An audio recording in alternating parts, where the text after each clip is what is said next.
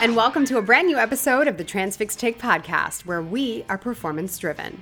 Each week, we deliver news, insights, and trends for shippers and carriers from our market expert, Justin Mays. All right, Mays, let's get started. I hope you had a great holiday weekend. Hey, Jenny, good to see you again. I hope you got to take a good break this extended holiday weekend as well, as we've been quite busy lately. We sure have, and a lot has been happening. A lot has been happening over the last couple of months, but especially this weekend. So what's on tap for you first? Well, Jenny, for carriers, unfortunately, the triple threat of a holiday weekend combined with the end of month and quarter did not bring the fireworks to the spot market they were most likely hoping for. A bit unusual because usually during these 3-day or long extended weekends around the holidays, the spot market does swing back in favor of carriers. But how did shippers fare? Shippers did not have to break a sweat over capacity heading into the holiday weekend. They may just have been sweating due to the heat wave that most of the U.S. saw. Don't you worry, my friend, just a couple more weeks until Christmas. This may have been one of the last opportunities for carriers to try and take back some pricing power as we head into a slower freight period and questionable second half of the year. Okay, now that we've got a high-level overview of where shippers and carriers fared this holiday weekend, what's the spot market look like? Well, we saw some pressure, but not much more than a sparkler, so to say. The national tender rejection rose slightly over 8% after being stagnant around 7.5%. This was just enough to push the average spot rate up a little more than 1%. Again, it wasn't much movement, but the carriers were able to push some of the pressure in their favor. However, it was super short-lived. And by Tuesday morning, July 5th, we saw tender rejections quickly drop back downward below 8%.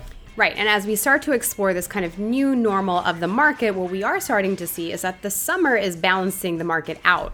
Contrary to what we've been seeing over the past 2 years, however, there was a pandemic, and maybe still is? You hit it on the head, Jenny. Since the holiday weekend and end of month combined with end of quarter did not bring too much pressure to the overall trucking market, as we look beyond the Independence Day weekend, most market conditions have not changed from the prior weeks. And thus comes in that normalization of the markets. But let's start getting into specific markets and where they stand. Atlanta, Georgia, and Ontario, California markets continue to be the title markets with rising rates as shippers face some capacity issues, giving carriers some opportunity in the highest volume outbound truckload markets throughout the country. I was hoping for some good news for carriers in there, and there we go. Nice.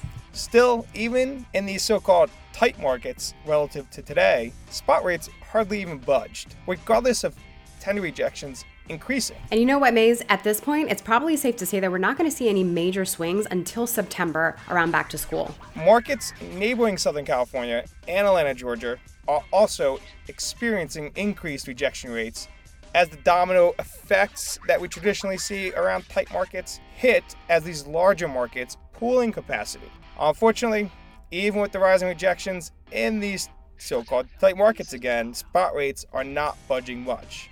For example, Ontario, California market only witnessed a 2% increase throughout the last 14 days, including the holiday weekend, and Atlanta, Georgia comes in even lower at just above 1%. So of course, this past weekend makes me think of beaches, which then makes me think of the sea, which then makes me think of ocean freight. So Mays, where do we land there, and how does that impact the entire industry moving forward? You're right, Jenny.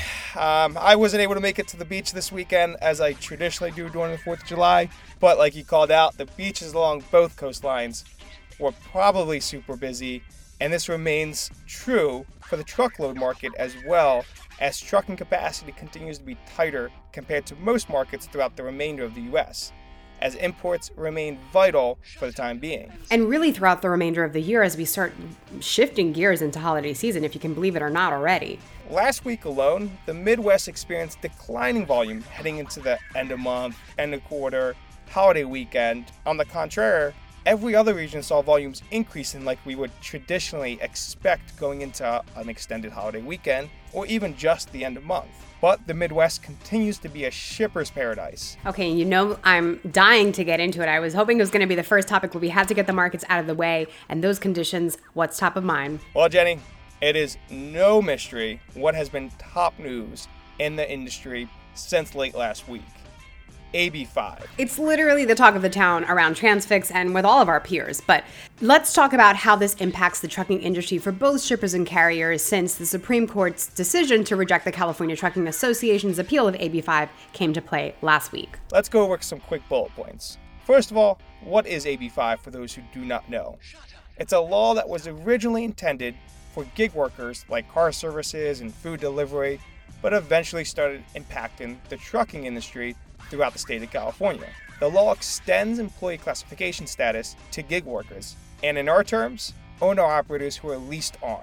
Great foundation to start with. So now let's talk about how many owner-operators this impacts in California, or how many it could impact. Great question, Jenny. Multiple outlets are reporting 70,000 independent contractor drivers in California, but likely a much smaller portion of the 70,000 owner-operators, not the owner-operators that are for hire. I've got a crystal ball question for you. How will AB5 impact the level of capacity that comes in and out of California? It's going to have a negative effect. It's just how much of a negative effect will it have to capacity. And by the way, there's two different sectors that are impacted here: over-the-road drivers and drayage drivers. And what do we think is going to happen to these two different segments of drivers? Drayage drivers, or drayage owner-operators, are likely to turn to unions, while over-the-road drivers will continue to test their waters in different solutions with different business models. So let us be clear. This is very new to the industry, as carriers that are smaller, independent owner-operators are literally trying to figure out what they want to do, whether they are going to shut their operations down for good or if they're going to enter into more of an employer-to-employer business model. We'll find out in the next couple of weeks, but this just adds on top of a tight market. And then, of course, I thought that we had a much clearer crystal ball, Maze, but I guess not. I love this crystal ball metaphor that you keep on throwing out there. And I would agree with you. The crystal ball seemed like it was getting clearer as we approached the second half of the year. And that is until recent weeks. I mean, that's right. With AB5, the delayed port negotiations and rail congestion, we are definitely going to be seeing, or we could be seeing, a tighter market than we originally anticipated, likely impacting directly shippers.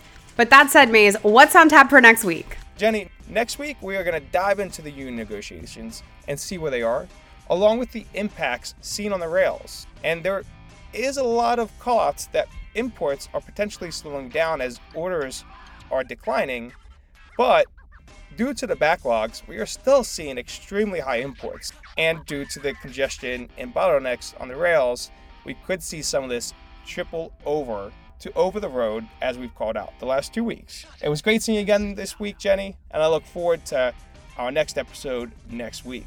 Well, Maze, lots of information to unpack this week ahead of next as we go into a normal 5-day work week and, for some, a 7-day work week. Until then, we'll see you next week with an all-new episode. Drive safely. All views and opinions expressed in this podcast are those of the speakers and do not necessarily reflect the views or positions of Transfix Inc.